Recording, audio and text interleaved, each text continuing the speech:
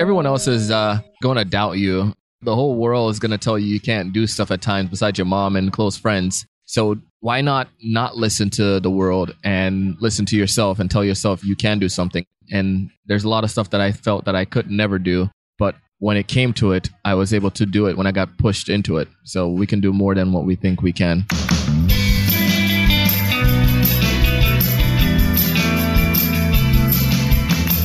Welcome to Starve the Doubts. Today I have a guest who's never been on the show in the last year. It's Donald Kelly. Donald, of course you've been on the show. Welcome back. Hey, man, it's an honor to be back on the show, Jared, easily. You know, you and I don't hang out enough because when we do hang out, I find out all the stuff you're up to, and I'm like, what in the world? How did all this happen in this amount of time? But Donald, you're a go-getter. Would you say that's fair? I mean, I know you're humble, but you're driven. Yes. Okay. Yeah, I like the one-word answers. Let's keep that for this interview. It'll be real quick. So some people are familiar with you, and there's going to be some that don't know about Sales Evangelist, and they don't know about Sold that's coming up. So let's just kind of start there. Let's catch people up real quick. Yeah, so the Sales Evangelist, the podcast where I started off. You started me on your show. Mm-hmm. If you guys, listeners, insert here, editor. Go back to episode number 1 or 3 or 4. I can't, somewhere back there. And it was like I did a couple segments with you on the show, and it was very interesting. And after a minute, Jared was like, "Bro, you should do your own show. You should try it," and encouraged me to test it out. And that show was all about interviewing folks who can help new and struggling salespeople. And that messaging, I didn't know the messaging until this year, until 2017, because we just did the interviews. But I knew I wanted to focus on rookies. I think we were talking about like rookie sales or what to name the show, but Sales Evangelist. From my last job, I call myself Technology Evangelist. And you're like an evangelist, man. You should do the Sales Evangelist. And that name is stuck. And now, 800 episodes later, let's talk about that, the messaging stuff. Like, what was it about 2017 that... It was end of about 2016, and I started polling the audience and trying to figure out what we were... who we were going after. I started seeing a lot of people who were coming to the show like in 2015, and they were like new sellers and people who were transitioners. I didn't know how to explain that. And 2016, tried to play with it. And 2017 is where it came. We realized that we help new and struggling sellers close more deals. I wasn't trying to get like people selling for 15, 20 years who are the experts and who wanted to get advanced stuff. It was helping some new of those and folks struggling are sellers. Think they don't need you. Exactly. Right. And the new and struggling could be defined. I have people in a group who've been selling for 20 years actually, but dude wanted to learn how to improve in the modern world of selling. So he's quote unquote struggling. So you define that yourself, but new and struggling. And that has helped us close more deals. I don't have to put any other things in that. They need to close more deals. So that's what it is. New and struggling sellers close more deals. We help them. I'm not in the sales world, so to speak, but I mean, everything's got sales to a degree. Yep. And I listened to your recent episode where you shared a story about how you had to humble yourself a little bit. You had to reach out to someone that you thought maybe you were a better salesperson than, but they were seeing results. And I'd wonder if you just recap that. Yeah, it was... you and I could probably go back. You know who it is, I'm sure, if you go... Well, I guessed who it was, yeah. But I wasn't sure. In your mind, in that sales position, you're coming in and you're hungry and you're greedy, and you're like, you want to... I figured their name either started with an H or an L. Am I right or am I wrong? Yeah. Okay, fair enough. We'll leave it at that. And then I was thinking, like, there's a way that you can improve by just getting help, recognizing that you need help. And that person, when you realize it came back down, they needed help too. And it was like she didn't know how to do the social side. Remember when we started doing a lot of social and we started explaining stuff and we started sharing those insights and Twitter and things of that nature? It was like pretty cool to see, like, you don't need to know everything, and you don't have to be jealous of anybody. You're all in it together, especially when you're on the same team. And once we made that transition, it was a huge difference with both of our relationship. I saw, like, I came in and we were helping each other, and we started working on plans to circumvent the company because the company wouldn't do a blog. So we started our own blog together. So I had a social side, she had a writing side, and she understood the product because she worked there before, and that was able to help tremendously. You know what I mean? As if you didn't have enough to do with just the Sales Evangelist podcast. Now you're saying, hey, I'm going to start a second podcast. Yeah. So anyone who's podcasting knows that's like insanity. Yes. Or it could be, depending on what systems you have in place. But you've got a new show that you're going to be launching, and I'm excited about it. So let's mention that for a moment. Yeah, it's called Sold. We were thinking I'm sold and all these other things, but then my buddy was like, just keep it simple. Sold. And the whole point behind Sold is like we interview all of these experts who tell us what to do and how to write an email and how these things would work.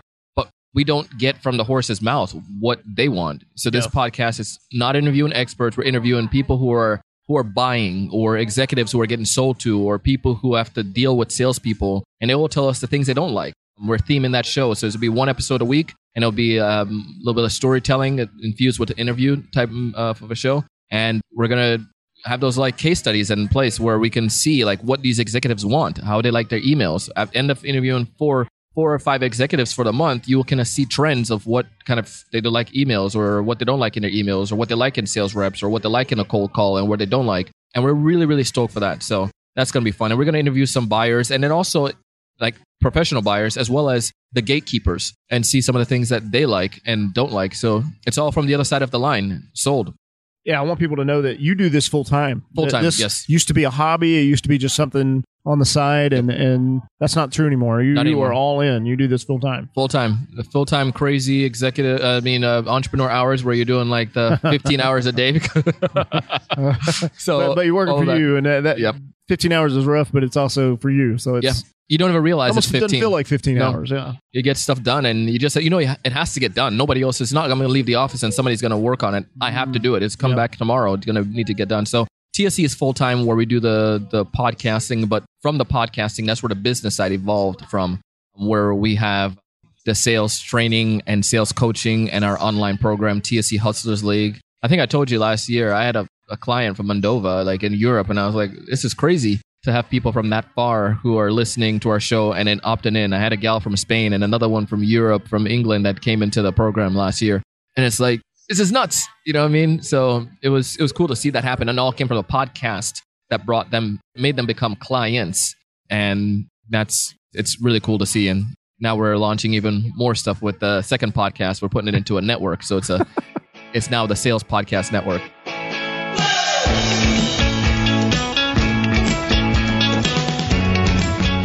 And then, you're speaking to universities, you're doing some traveling here and there, consulting and stuff like that. Tell us a little bit about what that area of the business is like and what's going on there. Yeah, because I was doing a coaching first. Remember when we had mentoring or coaching, and we started doing that, and then people started asking you train, like you do a little bit more, or they wanted to do coaching, but it's like, that's not coaching, that's training. That's a lot more work. But you start training and realize they don't have a process, so they need a consultant. So typically a company will have me come in, I help them set up a sales process, I design one for them, show them, understand how their clients buy and so forth. And then I train the sales team based on the process, how to sell to these prospects. And then from there, they typically, to keep them going, they mature into TSC Hustlers League, or they join TSC Hustlers League.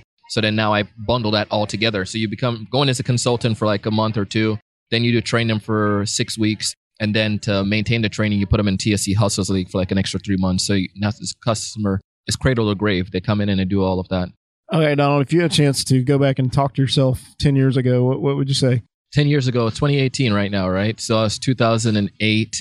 I was in college. I would say it's never too early to start, because I really wish I had started doing some more basic marketing stuff back then. I was doing I remember a couple of friends and I were in college. We were trying to do, one guy and I, we're going to do like flyers. Like we're going to go to companies in the college town and go pass out flyers for them.